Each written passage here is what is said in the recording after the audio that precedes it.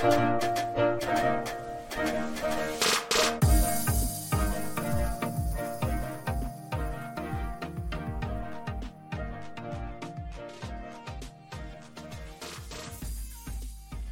friends, and welcome to day number 26 of Bible in a Year with Pastor Steve. I'm so happy that you are here joining us on this journey.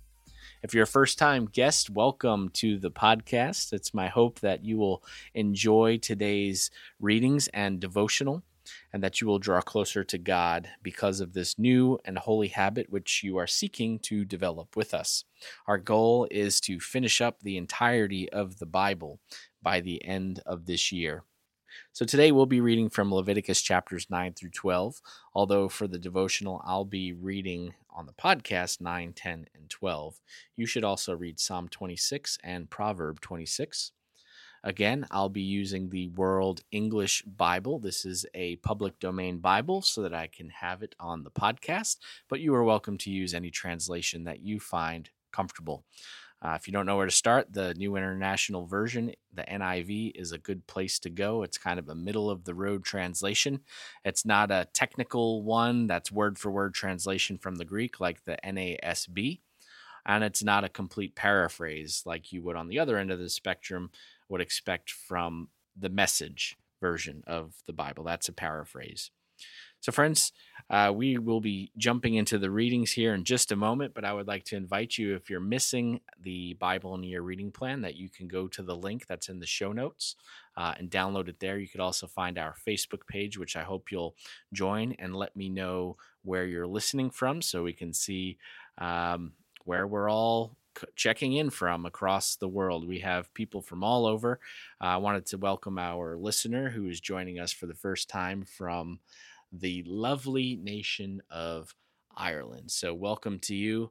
We hope that you'll continue to stay with us and that you might invite some friends. This is for everybody. Invite a friend or two, a family member, an acquaintance to join the journey. This is part of our mission, is to spread God's word across the entire world. So without further ado, friends, let us jump into the readings. Leviticus chapter 9. On the 8th day, Moses called Aaron and his sons and the elders of Israel, and he said to Aaron, "Take a calf from the herd for a sin offering and a ram for a burnt offering without defect, and offer them before Yahweh. You shall speak to the children of Israel, saying, Take a male goat for a sin offering, and a calf and a lamb, both a year old without defect, for a burnt offering, and a bull and a ram for peace offerings to sacrifice before Yahweh, and a meal offering mixed with oil, for today Yahweh appears to you." They brought what Moses commanded before the tent of meeting. All the congregation came near and stood before Yahweh.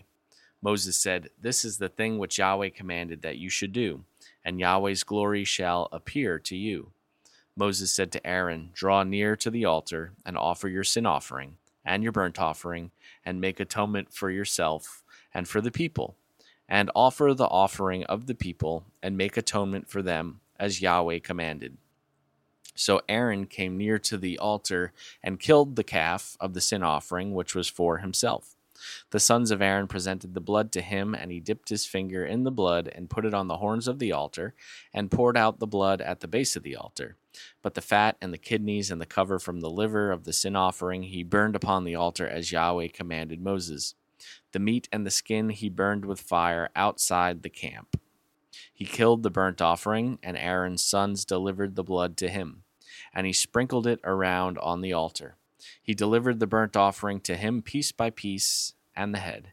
He burned them upon the altar. He washed the innards and the legs and burned them on the burnt offering on the altar. He presented the people's offering and took the goat of the sin offering, which was for the people, and killed it, and offered it for sin, like the first. He presented the burnt offering and offered it according to the ordinance. He presented the meal offering and filled his hand from there and burned it upon the altar, in addition to the burnt offering of the morning.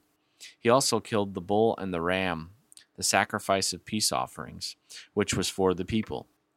Aaron's sons delivered to him the blood, which they sprinkled around on the altar. And the fat of the bull and of the ram, the fat tail, and that which covers the innards, and the kidneys, and the cover of the liver. And they put the fat upon the breasts, and he burned the fat on the altar. Aaron waved the breasts and the right thigh for a wave offering before Yahweh, as Moses commanded. Aaron lifted up his hands towards the people and blessed them. And he came down from offering the sin offering and the burnt offering and the peace offerings. Moses and Aaron went into the tent of meeting and came out and blessed the people. And Yahweh's glory appeared to all the people. Fire came out from before Yahweh and consumed the burnt offering and the fat upon the altar. When all the people saw it, they shouted and fell on their faces. Leviticus chapter 10. Nadab and Abihu, the sons of Aaron, each took his censer and put fire in it and laid incense on it and offered strange fire before Yahweh, which he had not commanded them. Fire came out from before Yahweh and devoured them, and they died before Yahweh. Then Moses said to Aaron, "This is what Yahweh spoke of, saying, I will show myself holy to those who come near me, and before all the people I will be glorified." Aaron held his peace. Moses called Mishael and Elzaphan, the sons of Uzziel, the uncle of Aaron, and said to them, "Draw near, carry your brothers from before the sanctuary out of the camp." So they came near and carried them in their tunics out of the camp, as Moses had said. Moses said to Aaron and to Eleazar and to Ithamar his sons, "Don't let your hair on your heads go loose, and don't tear your clothes, so that you don't die, and so that he will not be angry with all the congregation. But let your brothers, the whole house of Israel, bewail the burning which Yahweh has kindled. You shall not go out from the door of the tent of meeting, lest you die, for the anointing oil of Yahweh is on you." They did according to the word of Moses. Then Yahweh said to Aaron, "You and your sons are not to drink wine or strong drink whenever you go into the tent of meeting, or you will die. This shall be a statute forever throughout your generations. You are to make a distinction between the holy and the common, and between the unclean and the clean. You are to teach the children of Israel all the statutes which Yahweh has spoken to them by Moses." Moses spoke to Aaron and to Eleazar and to Ithamar, his sons who were left. "Take the meal offering that remains of the offerings of Yahweh made by fire, and eat it without yeast beside the altar, for it is most holy. And you shall eat it in a holy place, because it is your portion and your son's portion of the offerings of Yahweh made by fire. For so I am commanded. The waved breast and the heaved thigh you shall eat in a clean place, you and your sons and your daughters with you, for they are given as your portion and your son's portion out of the sacrifices of the peace offerings of the children of Israel. They shall bring the heaved thigh and the waved breast with the offerings made by fire of the fat, to wave it for a wave offering before Yahweh. It shall be yours and your sons with you, as a portion forever, as Yahweh has commanded." Moses diligently inquired about the goat of the sin offering, and behold, it was burned.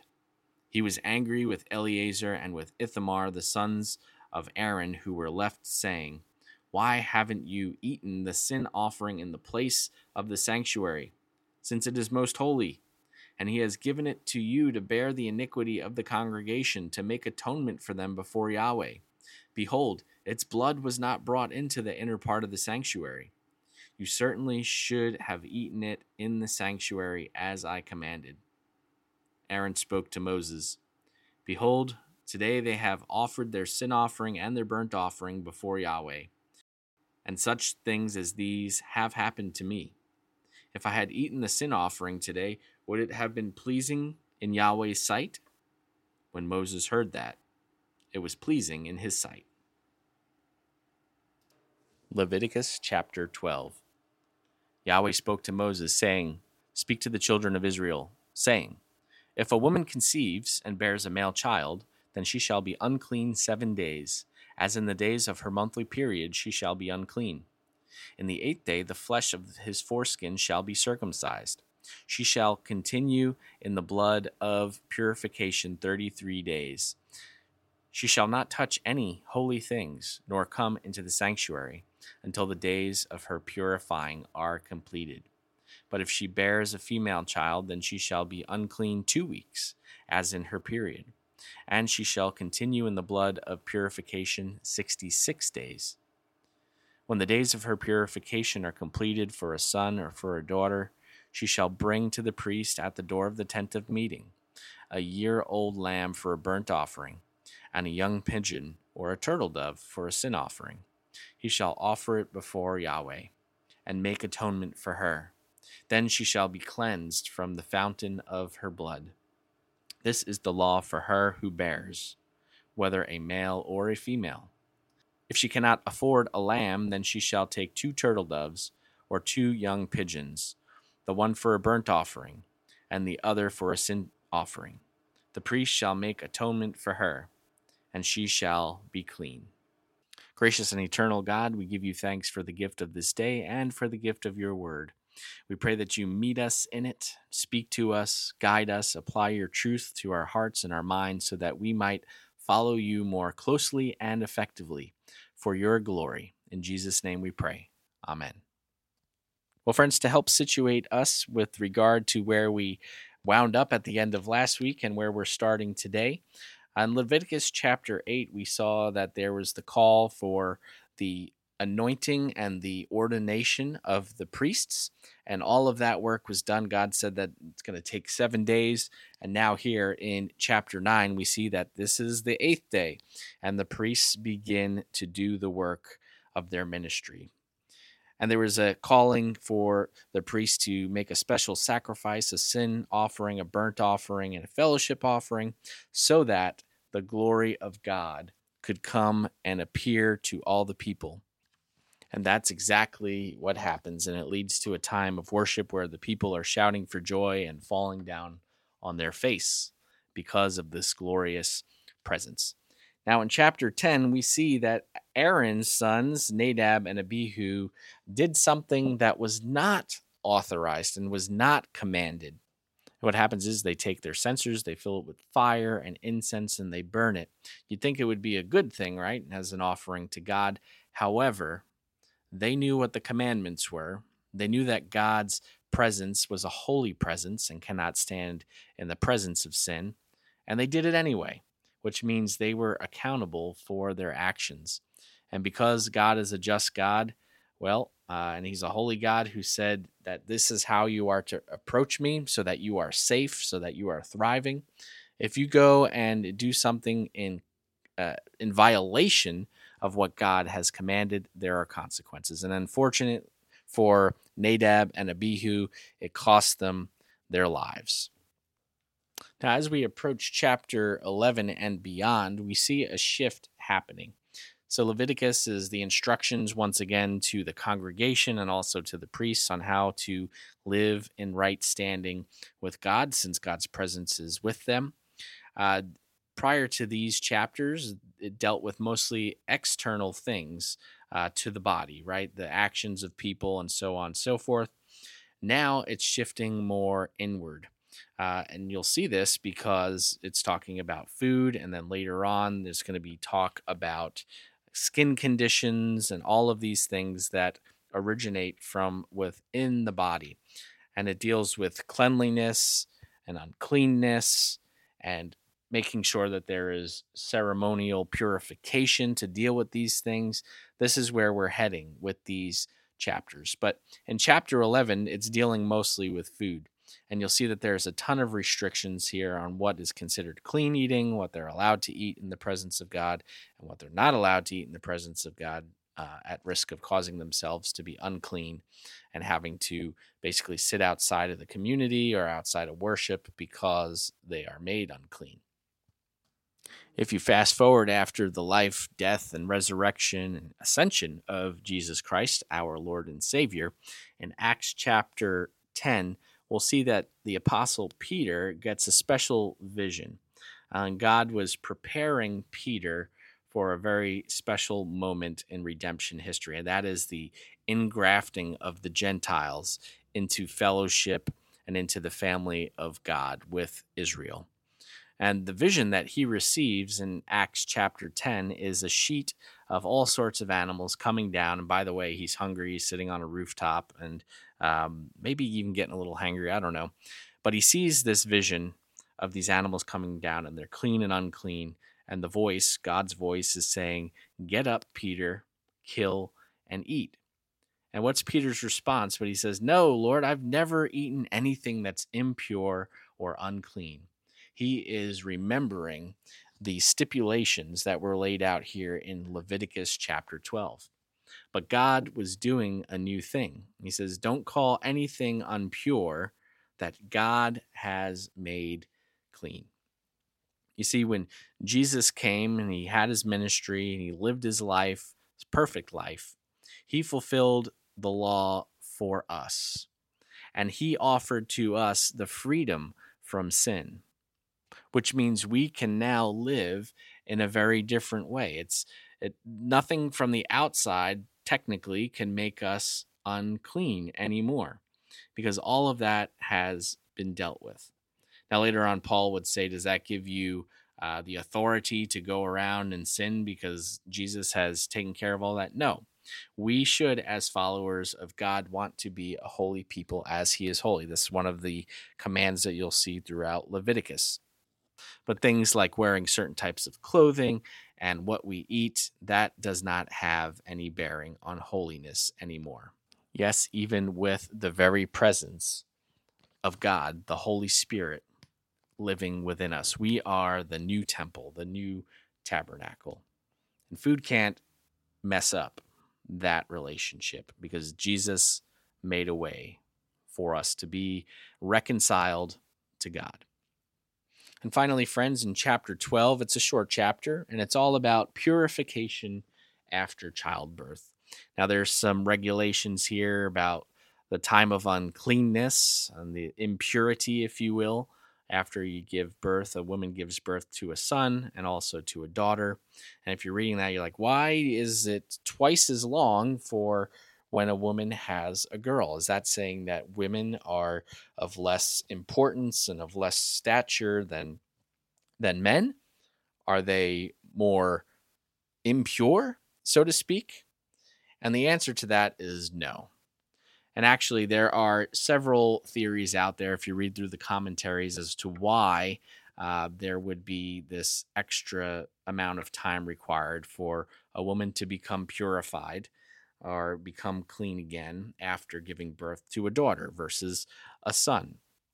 And one of the theories is that, and it's actually backed by science a bit, is that it takes more time for a woman embryo to form inside of the womb. Hence, perhaps, that there may be more time required. This was the understanding of the early Hebrews and the Greeks as well. There might be more time required for the uncleanness to go away from the childbirth process. There are some other theories out there as well. Another possibility is that a mother and a newborn, this is according to the interpretation commentary, that they require a longer period of purification because at childbirth there is a loss of blood. And as we've seen through scripture, it's considered that life is in the blood. So when you lose blood at childbirth, that you as a woman are in a more vulnerable state immunologically and physically and so forth, and that needs to be guarded. And because a daughter is a future mother who has a special place in this creative process of conception and bringing about new human life, the special relationship and call that God has given women, that needs to be guarded. And as we know that children are more vulnerable in terms of immunity and so forth, that needs to be a longer waiting period to ensure that both mother and daughter will be well taken care of and preserved. So it's not that women are more sinful or more impure or lesser than men. That has nothing to do with it. You really need to peel back the layers to understand where the Hebrew minds were at the time. So I hope that helps a little bit. Friends, I really enjoy walking with you through this Bible in a year process. I'm considering offering an occasional kind of live session via Zoom or something like that, where we could all get together and ask questions and maybe do a special study online. If you're interested in that, just let me know. You can do that on the Facebook page. I'd be glad to meet you all in that way and for us to continue to learn from each other. But until tomorrow, friends, I hope that you have a very blessed day.